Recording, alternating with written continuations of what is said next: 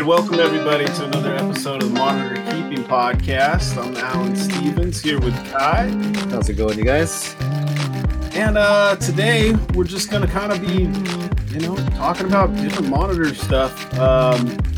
This is going to be kind of like a phone call between me and Kai, just for all of you to listen to. This is what happens sometimes 3 times a week, sometimes once a week.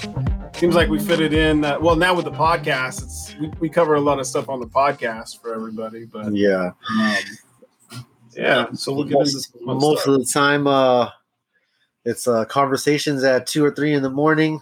Luckily, we're on the same coast, so similar time frame. Even if it is crack of dawn, or not even the crack of dawn yet, it's still dark outside.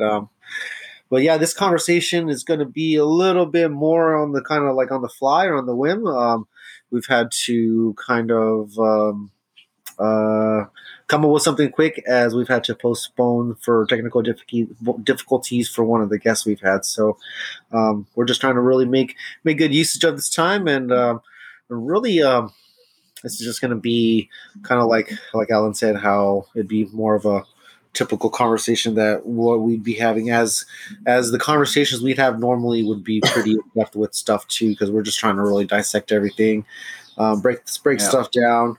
And this in a lot of times we have kind of like I'd say a topic, but this one's probably going to have a few topics where we're going to touch on a few different things. Actually, I do have a fair amount of questions that a few of the listeners have also sent me.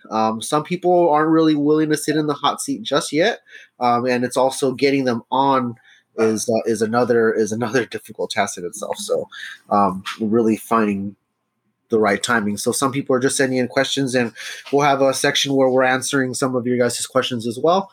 So in a sense, this would be another little Q&A thing as well, where we'll be fitting in some of your guys' wants and needs as far as what you're trying to figure out. All right. Now, I guess we're really trying to touch base with a lot of the beginners. So, mind you, there's going to be just questions that, if you're someone that's experienced, something that you've already kind of gone over, you're already really well experienced with. But, we're trying to really get to just the guys that don't know any of this stuff yet, or they're really trying to figure it out, or some are confused. And one topic that I want to talk about are something very simple. And it's the difference between ambient temperature in usage and surface temperatures in usage. Now, okay, as a beginner, I often hear where essentially you're confused, or more so of just not understanding quite yet exactly the two differences in temperatures that you'll need. And so some people are saying, some people tell me it's 120, 130, 140. And then some people tell me it's 95 on the hot side, 100 degrees on the hot side, and that's it. Well, in instances, both of those are right if they differentiate which exact temperatures should be what and measured by what. Now, for the newcomers, your tools are going to be, a normal thermometer for ambient air temperature, or you're essentially trying to get what the air is in and around the bulb or on the other side, wherever you put the probe, right? And then you'll have your surface temperature, which is measured by a temperature gun. And this is often your little infrared gun that you have, where you're maybe several inches to a foot away from the actual basking spot directly underneath the lamps. And then you're going to hit it with a gun to see what your temperatures are at. That is surface temperature. Now, your ambient, or what you're measuring with the thermometer, let's say it's on the cool side, right? And you have a thermometer over there. You're aiming for high 70s, low 80s, something like that. That's a range you want. Maybe even at nighttime, I have some of mine go into the 65s. I don't really go anything below 60, but 70s is a good number for you as a beginner, okay? On the cool side at nighttime, or just on the cool side average, high 70s, something like that. Now your thermometer reading on the warm side, if it's right underneath the bulbs or kind of on the side of the bulbs, that's going to be right at around 95, 100 degrees, maybe even 105, 110, give or take. It really just depends on where the probe is. But let's say if you inch it right underneath, it's probably going to be a good 100. If it's about maybe I'd say 4 or 5 inches to the right a little bit, it's going to be more like 90s, and then as you move further away, the math deducts itself from being further from the heat, and then it's just going to be like 80s and where you're more of the overall temperature. Okay. So, those are things that you want to get accustomed to or get used to differentiating between the two. So, you'll have a bulb how you want the bulbs to work for you, because now we're talking about the source of heat. You're gonna crank in a bulb and you're gonna try to achieve good ambience first.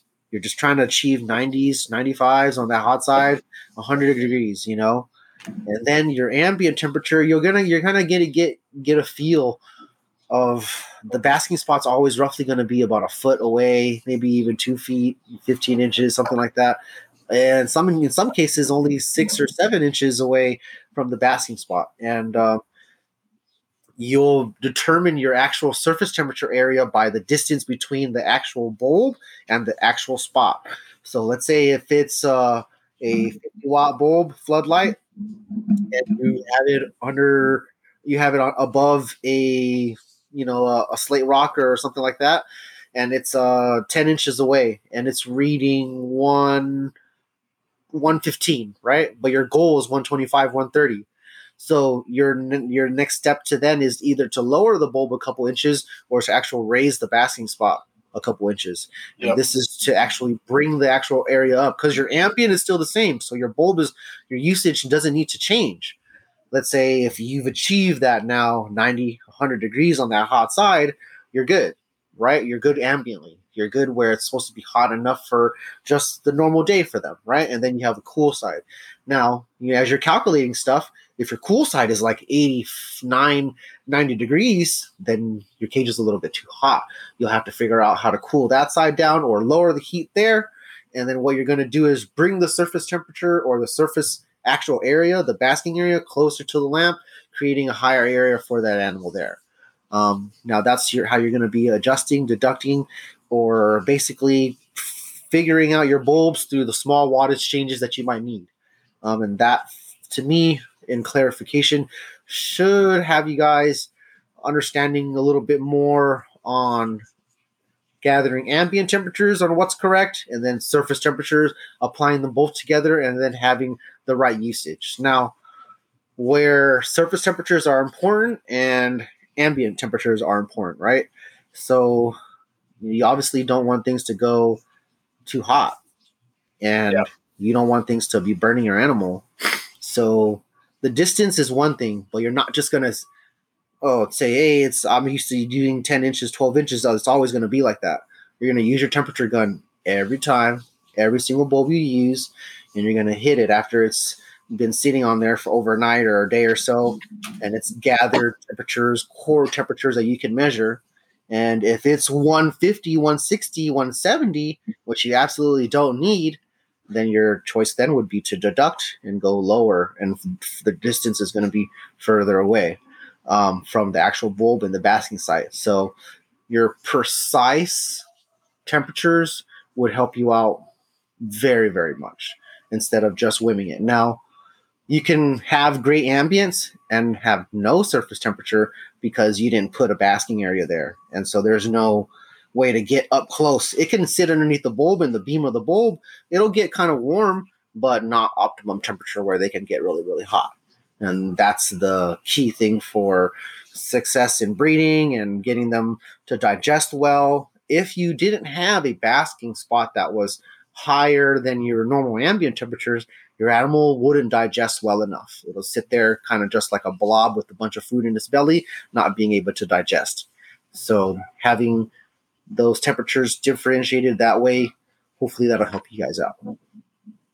Yeah. Also, I think with some of the cages, just the design or maybe the house that it's in, Don't be afraid to experiment in your own setup with adding another low wattage bulb somewhere in the enclosure if necessary, because it can bring the entire ambience up of that cage if you're not getting hot enough, or even a smaller watt bulb. I've added 25-watt bulbs just somewhere in along the cage, um, and it has done a lot just to not only increase the hot spot, the basking spot, because you're increasing the overall ambience, but to bring that temperature up a little bit. So just an idea is something you might want to look into or experiment with as the seasons change. Because the other great thing about it, instead of depending on one bulb to do everything, is in the summer you can just turn that one off. You can unscrew the bulb, take it out. Even in dwarf monitor cages where you might only keep one animal, it's just another very cheap option to help account for those different temps you might experience, depending, like I said again, on the cage build, the temperatures in your house where you're keeping the animals, or with the season changes. Oh, and also what you use. A lot of us do like to use wood for our basking spots or cork tubes, but a piece of slate or a piece of rock is going to be hotter than that wood will be. So Yeah. sometimes everything's good. The ambience are where you want them to be, but you're not getting that hot spot, and you don't really want to go up in wattage. You can also play with, Yeah. gluing a piece of slate on top of the wood, the highest wood piece, to achieve those temps. And measured, right? Let's say if you had a piece of cork next to a piece of black slate, the same level, the slate's going to be a few degrees hotter, just naturally. I don't know why, but it's probably just because of the material that it is and all that stuff like that. But it's something to keep in mind. Another point. This was. I guess I'll let the cat out of the bag a little bit. We had a recorded podcast that I jacked up, so we're still trying to figure out if anything is useful from that. But to share a little bit about some of the information in that podcast was the type of reflector that you use. If it's painted white on the inside or dull, it might not reflect as much light and energy, / heat, that something with a nice mirror finish will, or a nicer finish on the inside will. So something to take into consideration. Or if there's a lot of us that don't even use any type of dome or reflector, you can maybe increase that basking spot by adding that reflector in and pointing it downward. It's still going to have all the heat inside the cage if that's where it is. So it's not like you're really losing that heat. It's just going to help focus it a little more. So, yeah, man, we're just we're just winging it. Yeah. Hey, it'll be good though. Okay, now, getting into, I don't know, I'd say more along the lines of bulbs, right? I think I kind of touched on this a little bit where we covered some bulbs that we use right now. Most people are using BR30s, but some people still wing it with like spot bulbs if they use a nice distance, right? Yeah. Now, what's weird is I've seen people use bulbs like a big single bulb on one big huge monitor, and it still work. I don't know. It's quite. To find the right bulb and all that stuff like that, it will really just take you to buy them and try them and see how everything responds first. So, like for me, I personally don't use any of the 100 watts, 150 watts, 250 watts because most of my animals are quite small and they don't really have to have any of that. And I space out my bulbs, so I may still use a total of 150 watts, but it's spaced out between 3 or 4 bulbs, right? And that way I'm still achieving what the needs to heat up a big 6 or 8 foot enclosure, but I'm also broadening out and spacing out that heat a little bit to cover the whole animal. basking rather than just the spot over its back. Now, I've been testing quite a few different bulbs over the last, I'd say, year or two, where I was myself just strict on par 38s, right?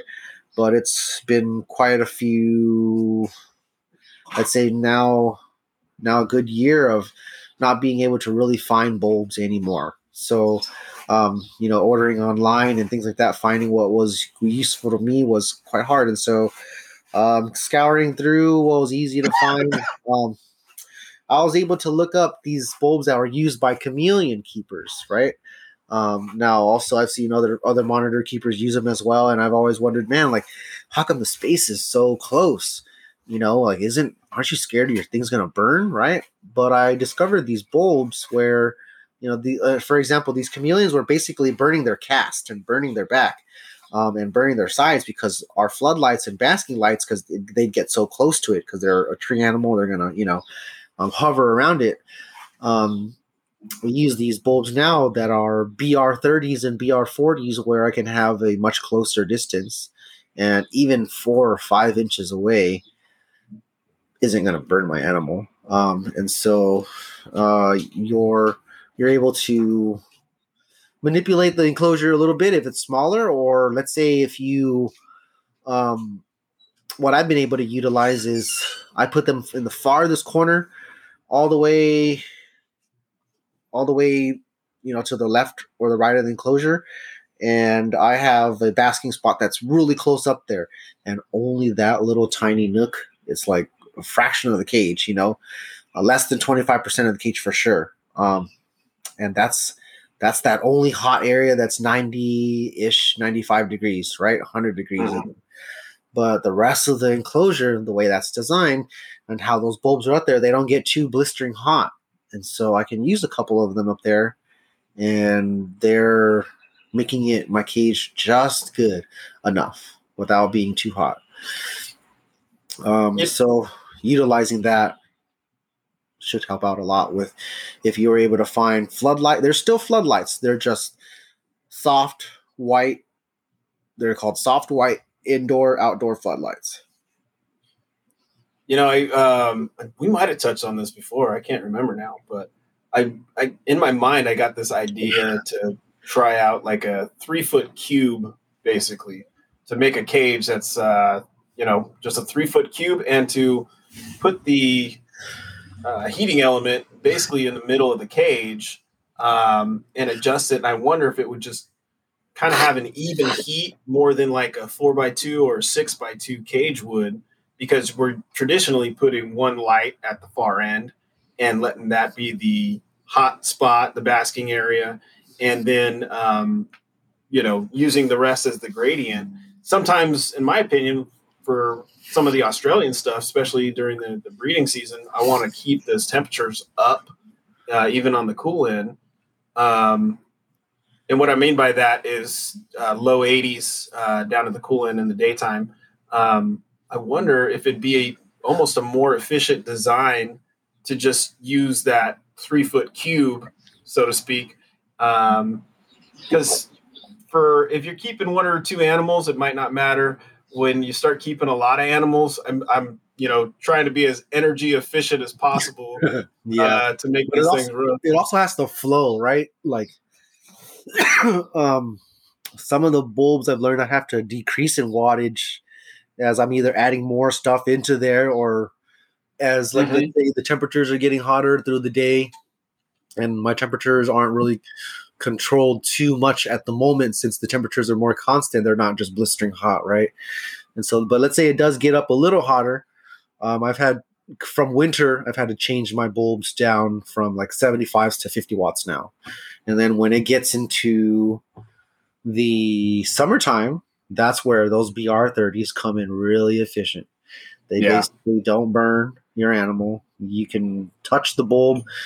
As the bulb is on, you can hang on to that bulb for a good minute without burning your hand. That's how efficient that is to not burn you, but still create a basking temperature as long as you're close, though. That's the thing. You have to be really close. So to some people, it's scary, but to some, if you can work it out, it actually is a little bit beneficial as well. So But we offer different types of usages and bulbs to all types of people. Where, like for us, we have smaller enclosures, and they're kind of just built just for that. But some people with bigger enclosures, those BR30s aren't going to work. They're like for somebody with a huge water monitor enclosure, maybe a couple of those on a moderately warm part of the enclosure to buffer out the cold. But let's say if you wanted to generate and use BR30s in a 16-foot enclosure or 20-foot enclosure, you're not going to have a chance because they're not that efficient. So in a sense, they're not that great if you have a giant enclosure. So using big mega rays or 250 watt bulbs spread out, spaced out, used properly. Some people use mini bulbs, like I'd say 6 or 7 little or more smaller bulbs that equal a bunch of that equal higher wattage, and then they're able to have a gradient that way. And then they turn off little by little. So I can have 250 watts running through wintertime, right?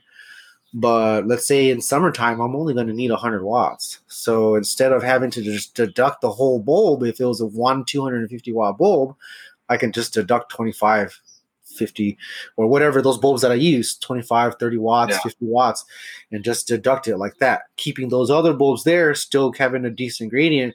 But now I'm really, I also obviously I'm saving electricity.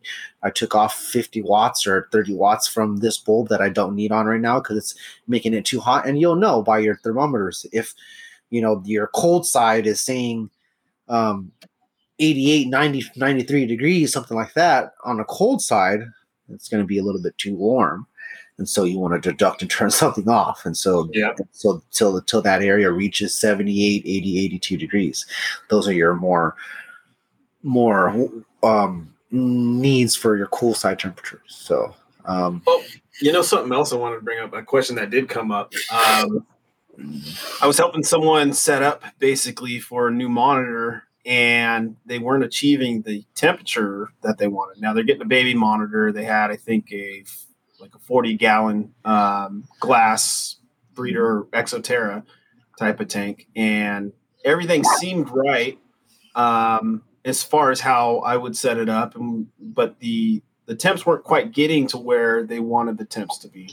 It turned out that basically the terrarium, the enclosure, was on a stand, and the person had put that stand over the vent in their bedroom where that's where the cold air is coming up. It was like a floor vent, and it's cooling down. That glass has no insulating properties. So if it's cold air hitting that glass, then that's going to transfer right into that cage, and it's going to mess with your temperatures. It'll draw the cold. It'll suck the heat out. Actually, even yeah. And so now you can make those work. That's not a problem. But in this situation, you had to rearrange the room. It's like, well, you're now going to be competing with the heat coming off this cage in your room in the summer. So you don't want to do that. Right. Move your bed closer to the vent where that's going to help you sleep at night, and move the cage to a more stable part of the room where it's going to keep those temperatures better. So just something to think about for those people out there. Now, that is with a glass enclosure, where if you're using a 3/4 inch plywood, something like a PVC enclosure, you might not have that same issue. It insulates better, where it's not going to transfer that cold air or suck the heat out as much. So simple things to think about. Some of us use plastic totes too, and they're not very thick either. They don't have a whole lot of insulating properties as well. Right. So when we, us ourselves, like I still have baby lizards that are raised in 30, 40 gallons or something like that, or I have them in Exoterras and I have them in bin setups or small enclosure setups, right? We recommend, if you're really willing to, try a little bit of everything, see what holds best for you. But there's a reason why we say those glass enclosures, with screen tops, stuff like that, essentially don't hold well. Right. Don't get me wrong. A lot of us started out that way, is because that's where we're at the mercy. We're at the mercy of the hobby when that's all was really there, and we weren't really being taught to how to make enclosures and stuff like that. We had to really just learn from professionals that were really far and few and slim in between, And so now there's quite a few of us where this is almost like second nature to being a monitor keeper now once you get experience, right? And so just getting you guys onto this part without understanding what not to do, it does take away from your learning experience. So that's why I do recommend, hey, get an idea on what the glass light might be, and you realize on a cold night that cage will just lose all its heat properties super fast, right? But in a wooden enclosure, you turn off the lamp, it's still going to keep that residual heat for quite some time, especially if the venting is very limited. And so you won't have to crank it on anything at nighttime. So then in terms for you save electricity. Your animal doesn't have to be hot at nighttime, and you're not cooking it anymore. You're now just you're now letting the animal cool down at nighttime, all that stuff like that. Humidity will do its natural properties of rising and everything while the heat's kind of cut off. And you'll essentially go through your normal motions. Now, when you have a glass enclosure, same thing with the humidity as well. If you have a screen top and all of that's just escaping, this is why we don't really recommend them as great enclosures. Now, all of us still, me and Alan ourselves, we have glass enclosures that are rigged with wooden tops. We have bins that are rigged with different tops to support a heat lamp inside. So we've taken something that wasn't working so well and essentially put a Band-Aid on it, sort of. And when that is now conserving heat a little bit, like for myself, right? Exoterra's just as garbage as 40 gallon because it has the same issues. You crank a bunch of heat into it, the screen top just allows everything to evaporate. And it also has the double venting, which are at the doors as well, and all the other creases in the enclosure that allows it to escape. And so for me, what I do is I just toss the top. I don't even utilize it anymore. And what I do is I have very thin plywood. I think it's the 1/4 inch plywood that's very, very thin. And I make a hole, attach a little heat lamp to it, slide it. It needs to be really thin because the Exoterra has these little ledges that fits the actual lid itself. And so if you can get plywood thin enough to fit in that crack and slide it in there, that enclosure now that once wasn't so great because it was dehydrating your animal, releasing all that heat and humidity, now is much more functional enclosure. Yeah. And then when you go from there, you then obviously you're not going to be utilizing an enclosure like that forever because it's a small glass enclosure. They don't make them very large. Eventually you're probably going to need a very large enclosure. And you may realize that, man, you're working against the heat and humidity and stuff like that so much because you're losing it all. So you'll get to a point where you want to conserve better. You want your animal to not have to deal with so much temperature fluctuation and be more consistent, things like that. You go with then much more sturdier built enclosure, something that's going to be lasting with heat and humidity. It doesn't allow everything to just escape very fast. It has small or more proportionate vents, air convection if it needs to, but it doesn't just expel all of the heat and humidity right away. Right. And that works, and it gives you a little more control. It gives you a little more stability so you can adjust easier, I guess. Yeah, you don't even for example, right? Like you don't have to crank a ton into a wooden enclosure compared to a glass cage the same size. So we're going to take a 6x2x2 in both wooden and then one in glass. The 6x2x2 is equivalent to 100 gallons, give or take. So something like that, right? 20 or so. Something like that, right? And essentially it's big, right? It's a large enclosure. You would need maybe 250, 300 watts or more to heat that 100 gallon enclosure, right? That 6x2x2 if it was glass. Now, if it was a wooden enclosure, I'm currently only using two 45-watt bulbs. That's a total of 80, 90, maybe 100 watts, you know? Mm-hmm. And so look at that. 300 watts, something like that, compared to only 75, 100 watts. You're gonna choose the one that's saving you more electricity. Right. And so, you're gonna have to really work on what's gonna work out for you in the long run as well. Sorry, bro. Go ahead and keep on going. Oh no, that was kind of it. I have the glass enclosures I do use. Most of them, they're either on top of wooden enclosures that are heated, that have a heat lamp inside of them. So the top of that or at the bottom of the glass enclosure stay relatively warm because of that. Um, Also, they're up a little higher, and so heat rises. So for all the cages that are lower, usually I put the wood ones or the ones that insulate better lower, and I let the glass ones sit on top, and I just use that to my advantage. And then up in the loft area, which is up towards the top of the space where I keep things, there are glass enclosures up there, but it is because of that. It's intentional because the heat does rise. If they were wood, they would almost hold too well, where I couldn't actually use a light bulb in them. I would literally have to let them, excuse me, allergy season. I would have to let them sit in the summer at their ambient temperatures because otherwise I'd be just, keeping them way too hot or running the lights at night. So in that scenario, the glass actually works in my favor.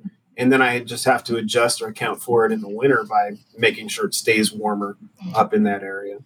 So I've done that in certain ways, but just different ways of thinking. It's not that they're not usable. Just know the properties of the material you want to use or that you have available to you, and make adjustments. Whether it's light bulbs, and like in the community right now, we're talking about enclosures that are well sealed, well kept, sturdier, right?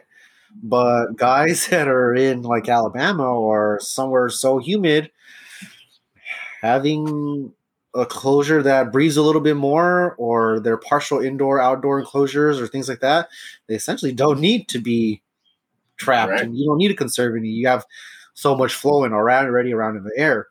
And so the chronic dehydration that your animal might get isn't really happening there because of the actual dense humidity that is in the air there in those southern states. Right. And so that helps them out, and really keeping is a little bit different everywhere you go, a little bit. Yeah. Yeah. And I've had to adjust as well. Offer recommendations, And even in the same state, I think most people know I've moved down to Southern California the last couple of years now. And so my actual humidity and where I live now is quite different from where I used to live before. And so describe where I lived before in San Jose, California. That place is maybe about 20 minutes from the marina or from the shore in Mountain View and stuff like that, where it gets an ocean breeze, gets a fog rolling through, and you get the bay breeze essentially, right?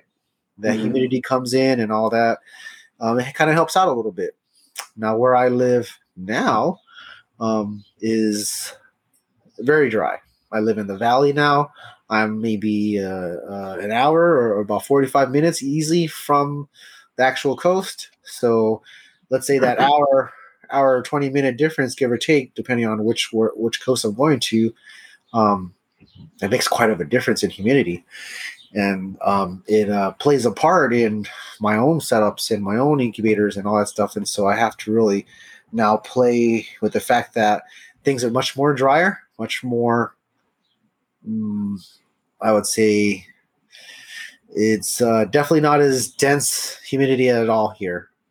Maybe on a day where it's cloudy and hot at the same time, then I can get some humidity from those clouds, the sun hitting those clouds, and then the humidity, once it's built underneath the clouds actually make a cover where it's like a forecast over the actual standing humidity within the air, right? Us beneath the clouds. So it's essentially trapping all that.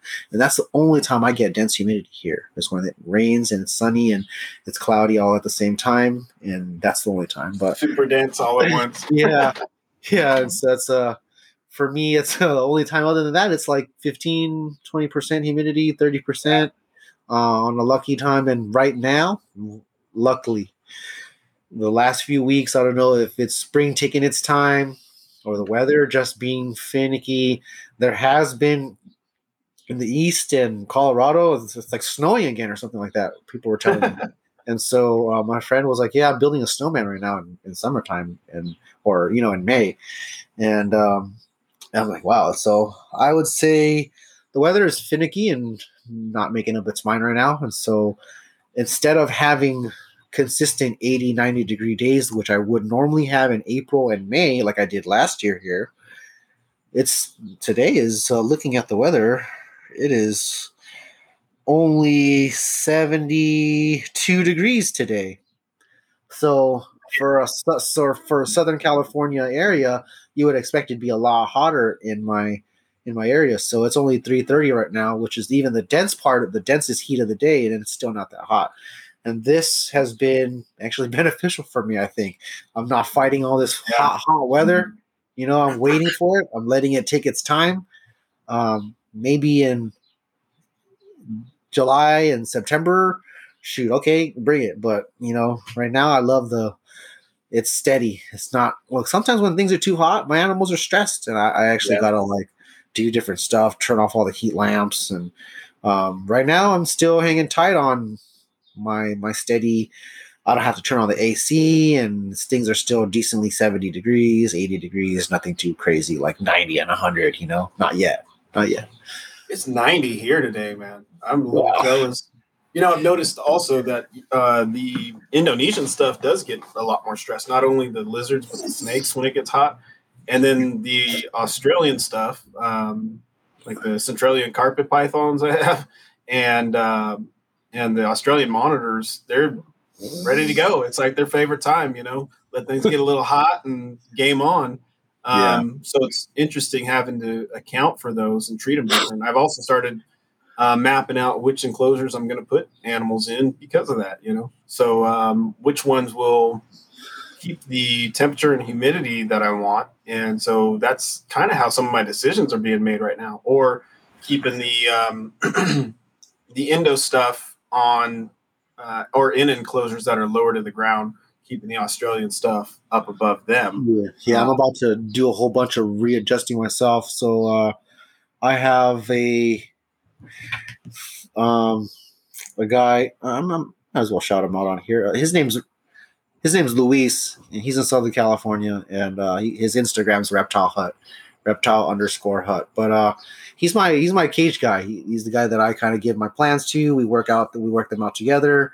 Things like that, and essentially whatever I need solidified, because I don't always have the tools to do everything nor the space. He's really doing it for me, and he has been for a little while. But what we're currently doing is I have issues with. I actually don't have issues. My animals have issues with each other, and so with the mangrove and indica species, there's a few reasons why people don't breed them, and one of them is that they're jerks to each other.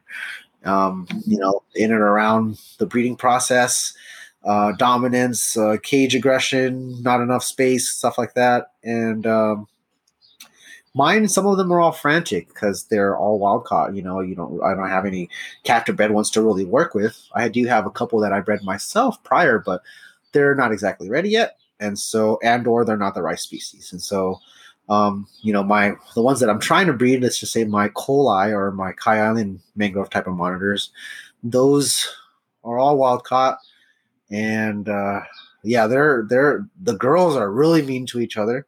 Like they'll attack each other right out of the cage. And the male, he'll play nice all of a sudden, and then he'll charge them, and I kind of stress out. I pull the female if it's too bad or if she's not smart enough to get away. Things like that. Uh, but these cages are to help me get them used to each other a little bit more. So that's what I've been doing is I've been kind of rebooting some of my enclosures a bit. Yeah. Since we're still on those enclosure topics now, I have one, two, three of my enclosures will have partitions in them. Some of them are already small enough where they're just going to be for solo animals or for the smaller stuff. But all the 6 and 8 foot enclosures have partitions being made now for them. And so one's already in, one's just finished being made. And really, it's just some it's like I don't even know. It's almost like zoo grade material fencing. It's black. It's coated. Really, really nice. It's what It's vinyl coated. yeah. Well, Yeah. one that Jim Hackett stuff used. So it's not like that sharp galvanized chicken wire that's going to rub their face off. It's not soft, but it's smooth, and so it's perfect for what I want to use. I actually was pretty. I was being a little Kyle about the specific one that I needed to use. So I told him, I was like, hey, man, I'm going to send you a link. And please find this one and apply this one because I don't want any other type of mesh. And all they are is just that sturdy type of zoo type of mesh that a lot of big monitor keepers use or even for big birds, things like that. And they're really sturdy. Hard to, bend and things like that. And so and they're made with a door that's about 3x3 and it's a swinging door that I can lock close if I need to. And essentially these animals can go back and forth when I want to have them go back and forth, but more so if I need to just introduce them to each other without them killing each other right on contact, that's what my partition wall is for. I call it my assurance wall because it's giving me some assurances on them not killing each other and them killing themselves and all this stuff like that. And so, I just want them to be more safe. And then right now, my whole part is the introductory leads into combat. Right? Yeah. And so I want to avoid the combat, and so what I'm doing is popping them together and having that partition wall, letting them just get used to each other's smells. And I don't know how long I'm going to do it. Maybe some are going to click, and in a couple of weeks they'll tame down with each other, or maybe it'll take forever. And it's only going to happen, and they're going to be right next to each other all the time when she's going through vitellogenesis and she's going through that part where it's time to mate. And that's what I'm wanting to find out. I've actually never done partition enclosures before with big monitors. I have done them with some snakes back in the days. Like I had small enclosures where I would let king snakes through, but those are king snakes. But in the same sense, you're trying not to have animals kill each other and only introduced in a specific time, And so this is what I'm. I basically had my king snake separated until I noticed the female was ovulating, and then I introduced the male at the right time. Now, so this is history I didn't know, Kai. This is snake I used breeding. to be a snake guy a little bit before all the monitors. I used to keep snakes. I mean, in addition, like everybody that I worked with too was more into snakes, and I was into the monitor lizards. I guess the monitor lizards back in the days were, still considered like hard or things like that. And so, we're getting there, though. We're getting there. Yeah. One day, just like water monitors, no one was really breeding them in the past. Right. There was a time. Yeah. But now the wealth of information is out there. And I don't want to give up, right? I don't want to be like, oh, I'm not able to do it. I'm just, I'm going to throw in the towel. I've only had them for a year. I've already had them all nest and lay on their own. So I have that down. It's not like that's anything different. It's just hooking the male up at the right time where he's not trying to rip off any limbs. It's like, come on, bro. And, yeah. So this partition wall, I'm hoping that it'll work, give you new experience, new ideas on how to have them approach each other. I guess that's my main thing is I don't want to freak the male out. I don't want to freak the female out. they basically are going to be apprehensive from the get-go, and that I think in turns leads to the fighting, dominance, asserting each other, asserting one over the other. One's not willing to be dominated, and so it's kind of like, damn, they're gonna basically now fight until the other one dominates the other one. Some of these, I'd say, behaviors and just how they act naturally, I actually don't have a clue on what I'm really paying attention. Like, it's what I see, and I've tried to decipher. All right, this is this behavior, and okay, this is the right one. And when we talked to Jake the other day, and he was mentioning to me or to us about just like the tongue flicking and the right arch in the back, and the just like that's basically going to decipher the next 5-10 minutes is what's going to happen. And that's basically what I was experiencing. So I would love to get down where he can pinpoint a behavior to what's going to happen. You see how that was interesting. Yeah. And I'm really trying to catch on to that, because obviously not having my animals, not having the Kai Islands for more than a year really now. A year is not that long. I mean, sure, it is quite some time. It's a whole year, but having these animals and learning them and all that stuff like that, I'm really getting them into maturity. So I got them when they were roughly 15, 18, 20 inches. So I would guess that they were a year, 2 years old, give or take. Right. So now they're into their sort of, I would say, prime. Yeah. Getting into their first good years of nesting. I've got a couple of them to lay. Now, all that's good. Basically, nothing is needing to be done other than popping the mail, but he's just not working right. So, yeah. Always got to be something. Yeah, man, that's that wrench that I was talking about. Basically, think you're doing everything right. You're learning your girls, getting them to do what you need to do on a cued timing. Getting the cued timing to do is also impossible for one. Getting mangroves to do it or Indo species to do it cued in when you kind of just, what you're kind of do, take the food away, do it for this certain amount of time, bring it back up, the humidity, all that, right? All that cued in works like 6 out of 10 times for me, It doesn't always flow right, or I don't know what I'm doing wrong maybe, but yeah, it's a headache. So, man, there's a lot to get into that we could go, but maybe. I'm thinking, we should probably save that. So, for all the listeners out there, Kai was just talking about, when a wrench comes in, we go from the ground up. Study it, basically throwing everything out the window sometimes, trying to start from scratch and just losing all faith in ourselves. And figuring out what we're doing, and then figuring out what we're not doing, and then do that. Right. And more likely than not, we're actually pretty much on the right track now. It's just when something goes wrong, you doubt yourself, you doubt everything.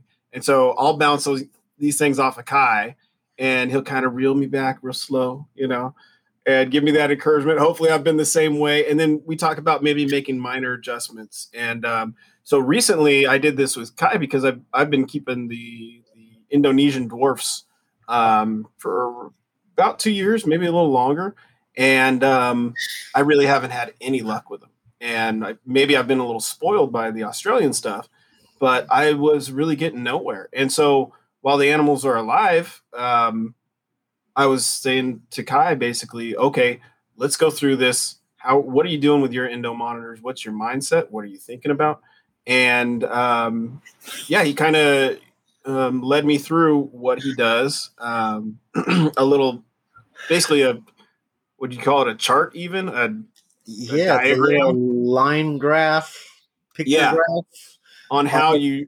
It's a dotted line graph / timeline / weather chart / feeding chart / humidity chart. Oh man, It's basically all of that, all overlapped on each other.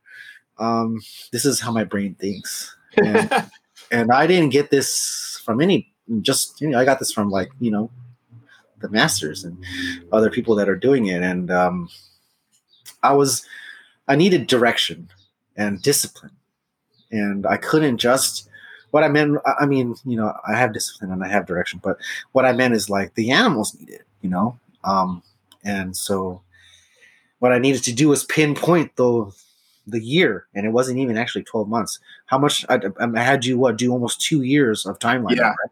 Yeah. Yeah. So, and this is how it works, where you're not preparing your animals just the month before or the 2 months before. You're preparing your animals months, like half the year, and you're really getting down to the nitty gritty on when precisely how much you're going to feed during the precise time of the year. And for example, there's northern hemisphere type of cooling and heating for your animals when it comes to breeding, and then there's also the southern hemisphere, which you'd be copying stuff from that area and trying to, I guess, imitate how the weather and stuff would be there. So most of us are using a northern hemisphere one, where, like example, we'd be doing the colubrids, cooling them down for the winter time a little bit, right into fall, into winter. And then maybe at the end of winter, you're going to warm them back up. Just something like that, right? You took them down for a couple months, or took them down for half a month, maybe sat them at a steady cool for a couple months, and then brought them back up, right? That's how a lot of us do it. Now, you can sort of do this with your monitors, but you'd have to pinpoint it at the right months and feeding. I'm not going to get into all that currently, but for example, that's basically what we're doing, where even though he wants to breed in the normal time that they'd be breeding for the southern hemisphere, which is like October, November, all the way into even April and May, that's basically when a lot of the animals over there are breeding. That's why you see in the United States, many people that have monitor lizards, they're all laying right now within this last several months. Okay. They do and lay on other parts of the year as well, but majority of them would have laid within the last 4 or 5 months. Now you're taking that to your advantage. If you're trying to breed within that time frame, you are being very strict on the diet months prior to that. And so, like I said, it's not anything where you're drawing out just a couple months. You're drawing 6, 7, 8 months, almost 12 months back if you want to really get into how strict the diet and all that stuff like that's going to be.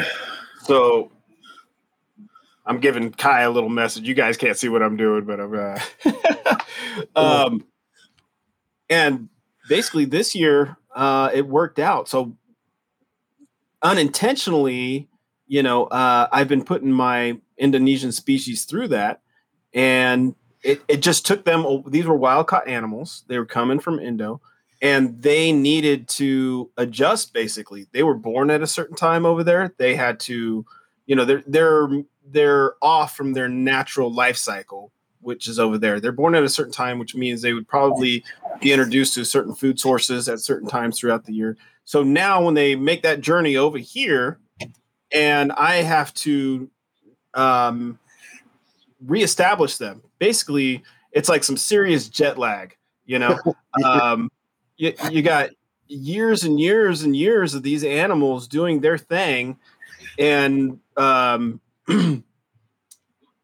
producing their there's some of those wild instincts in these babies, even if you get them young, that you got to bring them over here, and it's retraining them essentially. So I think that's what's going on. I think they just take a little longer, and once you get them kind of flipped from what Kai was saying, from a southern hemisphere type of reality in your care to a more northern hemisphere way of keeping, then once they adjust, and it might take a little longer, then you can really start hopefully seeing progress with them. Now, I still have a lot to do. Staying on task, because you can't just bounce back and forth between when you want to breed them. It's now that's going to kind of be the steady, Right. Like, man, I don't want to breed my monitors during summertime, Okay, but I have a feeling they will because they just do.